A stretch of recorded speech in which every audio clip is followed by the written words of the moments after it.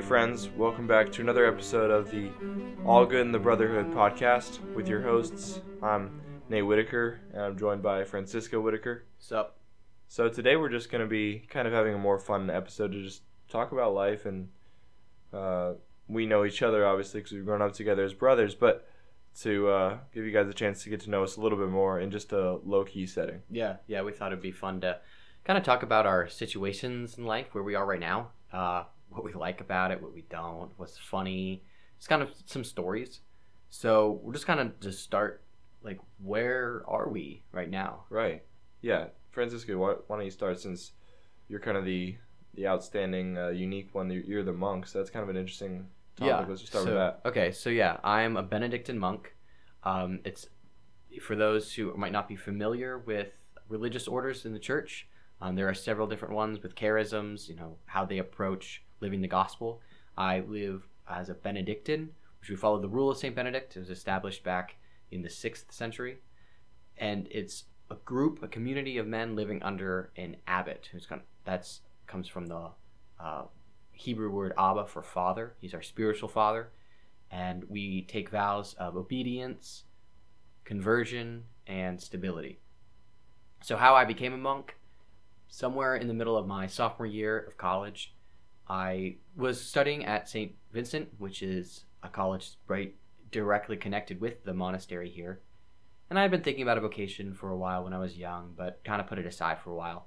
But in the middle of my sophomore year of college, I really just felt God asked me to step out in faith and to really pursue a religious life as a monk. So after I graduated, a month afterwards, I entered the novitiate, which is the first year of the monastery, and began my formation. So now, a couple years later, I am a simply professed, which is still in the stages of formation. I haven't committed my life to the monastery fully yet, but I'm in the stages of doing so.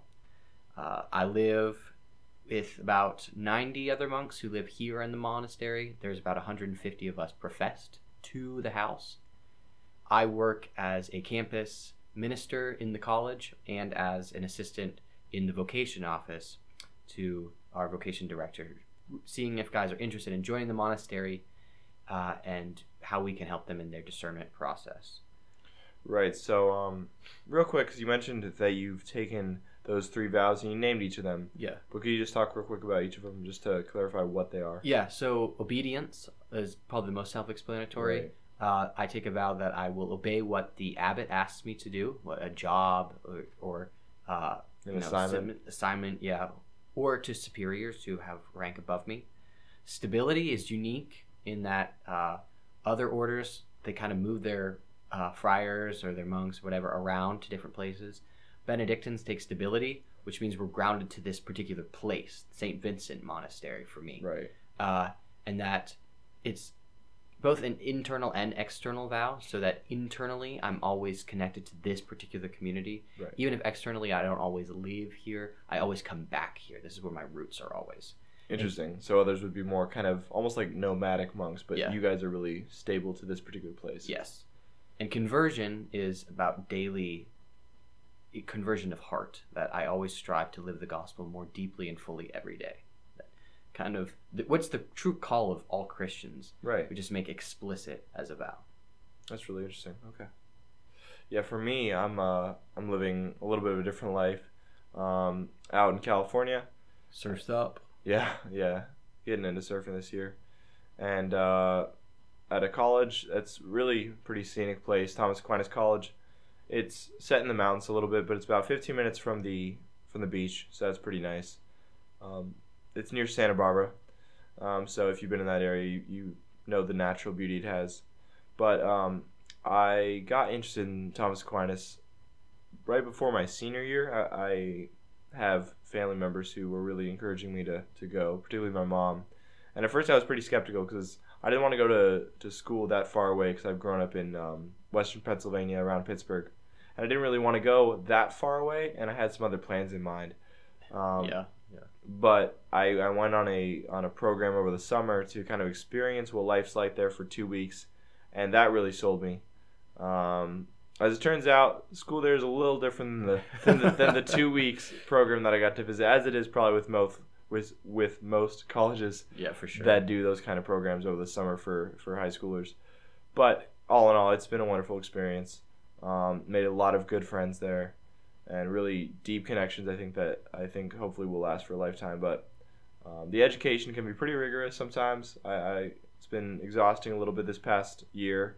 Everybody goes there for the same major, and we all take the same classes in the same order. So in that way, it's a little bit interesting because we all have the same experience basically of the school. Aside from different extracurriculars and different hobbies, everybody has the same academic experience at the school, which the upside is that you can, if you're struggling with a particular class, or just like in my case, or in most of the sophomores' cases, the psychological effects of being a sophomore between the academics and a lot of other stuff that happens in the school sophomore year, it's pretty tough. Yeah, for sure. But because everybody has the same experience, you can go to an upperclassman and be like, hey, I'm having a rough time. I know you had this same rough time a year or two ago. Yeah. Could you give me advice on what to do? That's a pretty cool community. It's a strong community because it's a small school, so everybody's friends with each other. It's kind of like family, honestly. Yeah, I mean, that's what the monastery, too. It's just a family.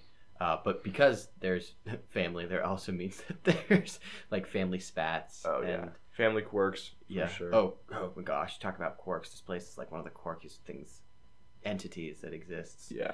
But it's great. And actually, as my novice master said, if you don't believe any of the other proofs for the existence of God, the monastery's existence should be one. Because the fact that it's stayed this long with all these different guys. Yeah, the fact that all of these people are willing to live together, to sacrifice their egos and their own pettiness, sometimes still lingers. But in a sense, you know, we are still willing to set those things aside for pursuit of something greater, means that God has got to be the center of it. Otherwise, it would not work. Right. Well, I mean, the fact that it's been still standing here even after you showed up 3 years ago is proof of God's existence. Hey, I only tried to burn it down once. Chill. Okay, well. The monastery is built out of solid concrete and brick. It's pretty ugly. But indestructible. Yeah, exactly. You know, if World War III broke out and we were worried about nuclear fallout, you're not in a bad place. Dude, totally. I could sit and watch from the 6th floor and be totally fine. But I just picture you up there with like a margarita, just watching the mushroom cloud just explode over Pittsburgh. I had a dream the other day, actually, that we were at home and you, Mom, and I were on the hill in our backyard. And the ground at the bottom of the hill opened up. Oh, gosh. And a nuclear missile came out. And all of a sudden, just looking from the hill, all of a sudden became like an open landscape that you could see for miles, and there were just nukes shooting out. That's all actually kind of over epic and terrifying. It was horrible. Were you scared in the dream? Scared, yeah. I was kind of a little excited. Yeah. But well, that. All right, I'm just gonna gloss over the fact that you just said that because that sounds like you're a psychopath. I just mean like whoa, look at all these missiles. Oh, not fair. the reality. Like the boyish excitement exactly. of like, aw, hey, not look, if it's an one of those ICBM missiles turned around hit. and like, you know, crashed. Right. You know, that'd be kind of the end. Yeah. Anyways, so what does? Okay, so you kind of, you know, told us where you are and what it's like. What would be like a typical day at TAC? Oh, I guess I'll go off of the last couple of weeks of school because those are the ones most fresh in my mind, just because obviously they're most recent. I guess the normal one would involve I was trying to get into working out in a more serious way this past semester. So I'd get up, maybe do a morning workout, grab breakfast if I can, or if I like take too long in my shower after the workout, maybe don't have time for that. But yeah, try to do that, and then normally an 8:30 class, which was Latin. They require us to take Latin there, so that was a little rough. But then after Latin, you know, normally another class, and then it's lunchtime, and we got to study these different math. Basically, in math, because we have to take math classes there for all 4 years we go there, we have these proofs we have to demonstrate on a chalkboard. Yeah, I know. And some of them can be 1 page long, some of them can be 4 or 5 pages long, whatever it is. We got to memorize them and go up there on the chalkboard with no book or notes with us and demonstrate them for our whole class. That's which can insanity. it's kind of intimidating sometimes. I had to do one with a partner last year that was like 5 pages long. Yeah, I know. It took like an hour to do, but no matter how long it is, you got to memorize it. So that's pretty intense. And for me, math this past year was a 1 o'clock class, so I wouldn't very much enjoy lunch if I get 2 plates. It's like half nauseous because I'm trying to frantically memorize this proof that I have to possibly demonstrate Yeah. that afternoon. And you don't know what days you're supposed to demonstrate. Exactly. It's not like it's assigned. A wild card. It's kind of wild card. You find out at class who's going to be the one that has to do it. So sometimes you're prepared, sometimes you're not, and you're a little bit screwed. So then basically after lunch, and then after that math class, normally have some work to do because I have a student work agreement, which most of the students at TAC, the school I go to, actually also do work, whether it's groundskeeping or work in the kitchen or janitorial. So much so that they actually don't have a ton of employees. They get to have it mostly be run by students in return for money, but it's a pretty good deal for the school and for us, honestly, because we get an extra scholarship. So yeah, I'll normally work for a while and then maybe do another workout, have dinner, maybe study if I'm feeling productive. So normally not study. Yeah, normally go play pool or volleyball with some friends. There you go. And then there's like every night we have prayers through the whole campus. The rosary or mass goes on at nighttime that I'll sometimes go to. A lot of people like to get up early in the morning for mass, but there's multiple masses offered a day. Yeah. And I just because of how busy I am in the first half of the day, if I do go, it's often in the nighttime. So then I'll go to night mass and then go to bed or something. So pretty busy day, but pretty rewarding too. And so I guess to turn the question around, what's like a normal day in the life of a monk for you, at least? Yeah, for me. So I start by waking up around 5:45 in the morning. Wow. Can't imagine that. It's rough. I still can't imagine it. Honestly, like every time the bell goes off in the morning, I usually start the morning with a word I won't repeat. And then a prayer, of course. He just doesn't want to say the whole prayer right now. I don't want to make you all feel bad about how holy I am as soon as I wake up. Oh yeah. It's so usually, with it. Yeah. Forever. It's usually the word I start with. Yes. Like forever and ever, amen. Yeah, exactly. Yeah. So more it's like forget it. But anyways, so I get up. I have morning prayer at 6:15. Followed directly by mass. Ends around 7:30. So we have breakfast, which I usually skip because I'm so tired. I usually try to sneak in a half an hour nap before classes start. Fair. Then we have morning classes because I take seminary. I'm in the seminary to study for the priesthood, so I have seminary classes. Is that mostly theology or? Well, I just finished my philosophy degree. Okay. So this coming semester it'll be theology classes. That's right. And then I take those mostly through the morning. Maybe I'll get a workout in, lifting if I can, or go on a run if I have time. We have midday prayer at 11:30, lunch, afternoon, usually classes. Yeah. Try to do a holy hour. Not try. I do a holy hour. I should try to work out. By holy hour, you mean? Yeah, like pray in front of the tabernacle, do Lectio Divina, reading the Bible. Right. Try not to sleep during my prayer time. That's fair. Journaling. I like to journal when I pray. Then you have Vespers, evening prayer at 5, followed by dinner. Then in the early to late evenings, I work in campus ministry in the college. So that usually I'm doing something, whether it's leading a small group, leading Bible study. We have Festival of Praises. I also do work with particular men's groups on campus. So we play sports or do different things. Right. So that's kind of my evening. Then I have to come back if I have time. I'll do some studying and then hopefully in bed by like 10:45, 11. Right. Do it all over again. So, and then I also work in the vocation office. So sometimes we have a guest here. I take care of him. Yeah. That's pretty much how things go. In long days, though, there tends to be a lot of things that get on my nerves. Oh yeah. I think for me, waking up is a thing that really bugs me. I am not a morning person. I'm not a morning person at all. I cannot stand getting up in the morning. I especially don't like when people try to talk to me in the morning. Oh yeah. Like, good morning, Francisco. How are you? Yeah. Like, go back to wherever you came from. Yeah. So there's that. Yeah. The other thing. No, those people are. They're special. They're made to be punching bags, honestly. And then that's really the calling life that they ought to have. Because I know exactly how you feel. You get up in the morning, or sometimes even you're not feeling terrible. You're almost just proud of yourself that, hey, I got up this early, but you're groggy. Yeah. And I don't drink coffee. I know you don't drink coffee, so we don't even have that. We just kind of roll out of bed because we don't have a taste for coffee, and we're just rolling off of whatever energy we might happen to have picked up during a short night of sleep. And we roll out of our room, And there's always that guy that's like in the hall or in a classroom, wherever, who's like, hey, how you doing? It's good to see you. Isn't it a great morning? You're like, bro, just shut up. I don't even want to be awake right now. Exactly. I'm just lucky that I got a shower in before I came to class. Yeah, just, no. So, yeah. But it's okay. God loves those people too. Oh, absolutely. So those things bug me. Right. I think like something that just really started bugging me this year more was just, like feeling like that intellectual and academic work was like the highest thing to do here. Yeah. And I came here to be a monk. I didn't come here to be an intellect. Right. And that I think sometimes, especially with this monastery, it's just a very academically gifted and very intellectually gifted group of men. Right. That sometimes the spiritual part of being a monk is kind of lost in the shuffle. It's downplayed over the underneath the I don't know kind of academic side. Downplayed, but it's just like kind of forgotten sometimes. Oh, interesting. And you have a lot of monks that are like professors and teachers. Yeah. Oh, exactly. I mean, we also have monks who are spiritual directors and retreat masters, so it's all there. It's just, especially during the semester, I'm so busy. I just hate how much academics here consumes my time, and I just want to be a monk sometimes, or all the time. That's what I'm supposed to be.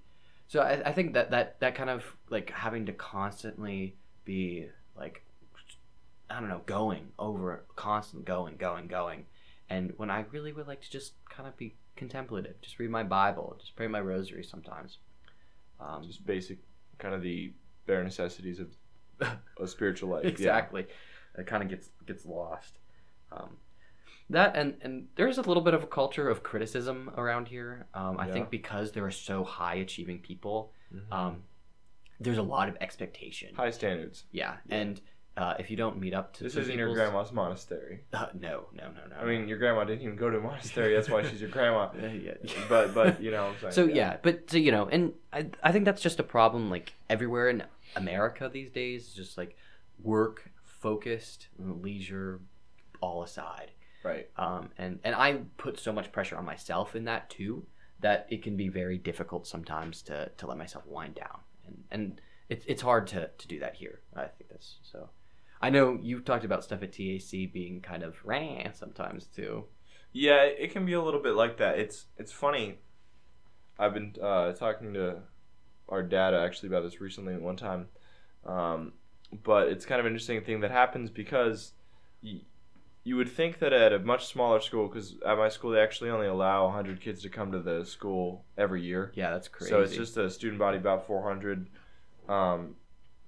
So you would think that everyone would have to be really good friends with each other, and that in a way that is very true. Sure, well that's at least good. You get to know everybody on a personal level, which is really cool, and you'll have everyone pretty much in class between the time when you go there and you graduate. And that's all very good. But the downside is there's like this no privacy. Friction. Well, no privacy for one thing. Everything you do is like just public domain to be spoken of and gossiped. Ugh. But also there's this tension where everyone's kind of quietly competing with each other, because say you go to an Ivy League school, it's like, D1 sports or whatever. Yeah. You're not possibly, if you're just an average kid, you don't have to be like lame or anything, but you're just an average kid, you're not going to bother trying to compete with the school's popular or successful kids, because chances are they're like the point guard for the D1 team. Yeah, right. They probably have prospects with like NBA teams to make millions of dollars. Their faces are on posters around campus. You're not going to bother because like he's on a different planet. But where I go to school, it's so small, you can almost like think you can compete with everybody without trying to be like, man, that's like prideful. Yeah. You're not like thinking, oh, I need to be the best.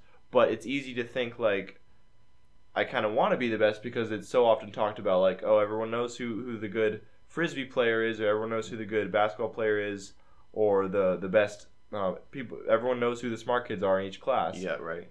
And unlike, some huge school of 25,000 kids where the smart kid is basically Albert Einstein, or the great basketball player is on his way to becoming his own new LeBron James, here the smart kids are within reach in a way. Yeah. And the great basketball players are maybe just a little bit better than you. So you have just that kind of ambition is fueled by the smallness of the school, where you think, I could be the best. And so you always feel this competition everywhere. Kind of this competition and this pressure to try to be the best all the time. Wow, that would be rough. It is a little rough. It's motivating sometimes, but ironically, actually, eventually it gets unmotivating. When you get so numb to feeling the pressure all the time, it can be easy to react the other way and just be like, well, you know what? Screw it.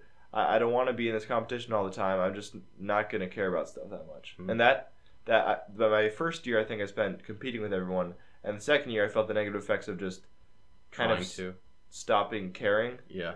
And while also trying to compete. It was like a back and forth between the extremes. Yeah, that'd be crazy. Yeah. But on a good note, I think we should end on a good note before we just give the listeners the vibe that our lives suck. I hate everything about what I am, what I do. Life is a shamble. No, honestly, like, I do love being a monk. Yeah. I mean, there are so many more things that outweigh the things that I don't like. The devil wants to make us focus on those things and thus get us out. Right. And that's his whole play, is to just focus on the little negatives instead of like the whopping huge blessings that are standing right in front of us. Exactly. So yeah, I mean, for me, take those for granted. Yeah, exactly. It was like, oh, they're always there. Right. But well, if they're always there, then that's awesome. Exactly. So yeah, for me, just the great parts about being a monk. I mean, one is the community here. I mean, you have guys with such a variety of interests that you can find someone that probably aligns with one of your interests somewhere. Mm-hmm. Like, I love volleyball. Well, I got Brother Bosco, who also played volleyball in college and high school. And you're a nerd about Star Wars. Exactly. And I got Father Lawrence and Father Barnabas now, who are also like pretty nerdy about watching Star Wars stuff. And we were watching the Kenobi series over the summer. Right. And just like the communal prayer is just it's so nice to know that I don't have to rely on myself to pray for that. That on the days that I feel like absolute garbage, I can just turn to the office with my brothers and know that, like, okay, I feel crappy, but other people here probably also feel crappy, and together we can kind of rise above our own pettiness and just like our kind of self-pity and just be like, let's pray together and praise God that way. Which is beautiful how you just described that, 'cause that's very countercultural in a wonderful way, where like much of our culture nowadays emphasizes kind of a self-empowerment and total independency. I don't need other people. I'm free to live on my own, and I can just power through and do everything on my own. But I think real consolation comes from realizing we can't do things on our own. We shouldn't try to do things on our own. Yeah, we're made for one another. Yeah.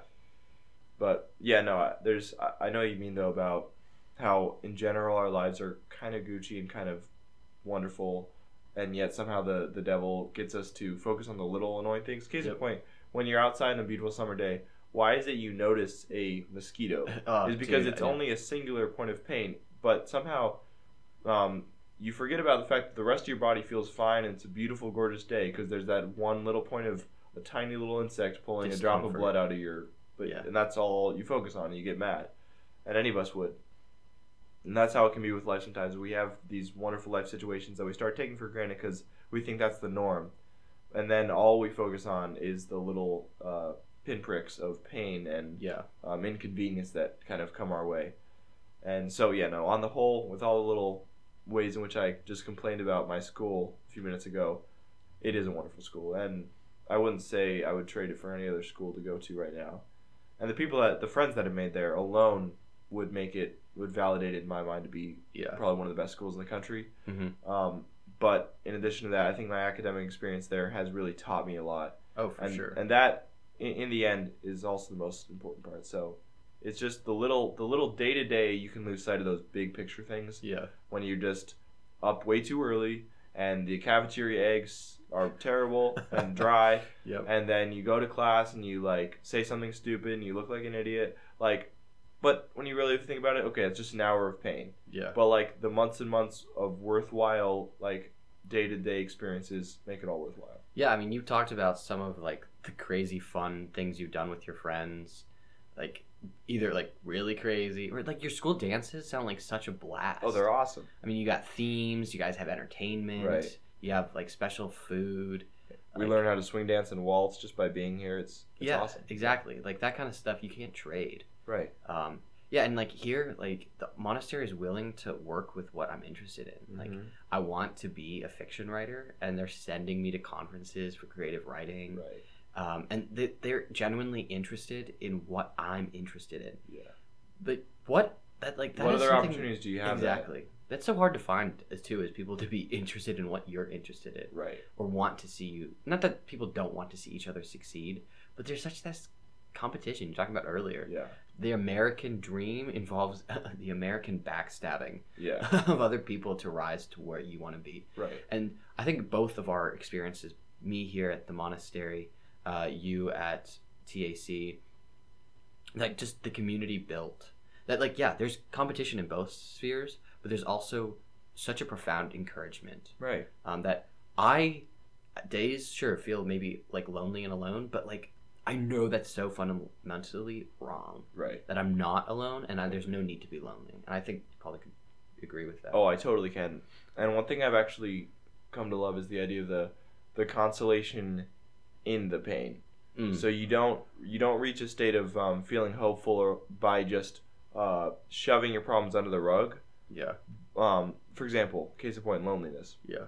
You don't have to fix feelings of loneliness by just thinking about, okay, well, I'm just around a bunch of people, so that should fix my problem. Because that won't necessarily be true. True. But you can actually fix loneliness by realizing, wait, I'm around a bunch of other people, and they probably experience loneliness too. Yeah. Like this fraternity we have in the human experience. It's not always a fun experience. Mm-hmm. As a Catholic prayer we often say, uses the phrase "valley of tears" to refer to our life on earth. Mm-hmm. It is a valley of tears sometimes. Sometimes seems like most days there's more inconveniences and little troubles than there are like super happy moments. Exactly. But the fact is, we don't always have to be ecstatic. We can actually take consolation even while we're in the midst of feeling bad feelings by realizing everybody in all of history and all the people around me are feeling these too. Yeah. We can have a fraternity in the suffering. And to be in communities that are, I guess, conscious of that. Open and vulnerable with each other. Supportive and like willing to, like, when crap hits the fan, that like I'll sit up with you until 2 a.m. Right. Like I got monk brothers who we've done that for each other. Mm-hmm. Like we're tired, exhausted, and we got morning prayer at 6:15, but gosh darn it, I will sit in your room and talk about like the crazy things that's happening. Exactly. And I know you've told me about friends doing that at school with you too. Yeah. Up late at night, talking at 3 a.m. with people, just walking around a parking lot just because like something's bad and we just need to talk it out. Yeah. And the wonderful aspect of that is that you can also, because of that fraternity that you've built up through friendship, you can also then turn to not just consoling each other, but holding each other accountable. Oh, yeah, because heaven knows many of our problems are inflicted on us by people being unkind or life circumstances, but a lot of our problems, in my case, majority of my problems, are self-inflicted. Yeah. I do things I know I shouldn't do, or I don't do things I know I should do. Yeah. And if you have a real solid friend, it doesn't feel good. I had a friend do this recently. He kind of called me out on some behavior I needed to kind of get in check. And in the meantime, while I was literally doing it, I knew this is good, but it doesn't feel good. But I realized, no, that's true love between friendship or between different friends, is that they don't just console each other when they're having a rough time. Hey man, it's going to be okay. But you can also encourage each other to be better and hold each other accountable so that you can get straight the problems that you can control. Yeah. And together you can work towards a higher, better way of life. Yeah, absolutely. Well, I think praise God for community. Exactly. Yeah, praise God for good communities. Talking about people. The Transcendentals, community, the word unity is in that. Unity of the many. Yeah, exactly. Right. And it's in community we discover the truth about who we are as individuals. And share with one another. Yeah, that it creates a beautiful thing, a beautiful experience. And to just truly know that we are good, despite the feelings we have about ourselves. And the mistakes we make. Competitions that we feel that, I'm inferior to this person, or I'm the exception to the way that people say God loves me, or that I'm worthy of these things. Like, nope. In community, we're reminded the truth of who we are. That's why the devil loves disunity, because as soon as he makes us separate, he makes us fall. Right. And lastly, to mention the last transcendental, when we have really good friends who are going to gather around us, they're going to encourage and point out the beauty within us. Yeah. And we can also be drawn out of ourselves like beauty ought to do with us, so that we can recognize the beauty in one another. Yeah. So, yeah, I mean, that's from our life experiences. Like, we experience the transcendentals on a daily basis. Right. And that's, something for us to reflect on too, is just how is where God has put me today an opportunity to experience goodness, truth, and beauty in my life. And the more we experience those things, I think the more grateful we're going to be, and the more willing to draw others into those experiences. Exactly. So we can share it with an even larger and ever-growing community. Yeah. Well, I think that's what we have for today. So we thank you all for listening. I hope you enjoyed it. And please follow, subscribe, and look forward to joining us again for our next episode. Peace out. God bless.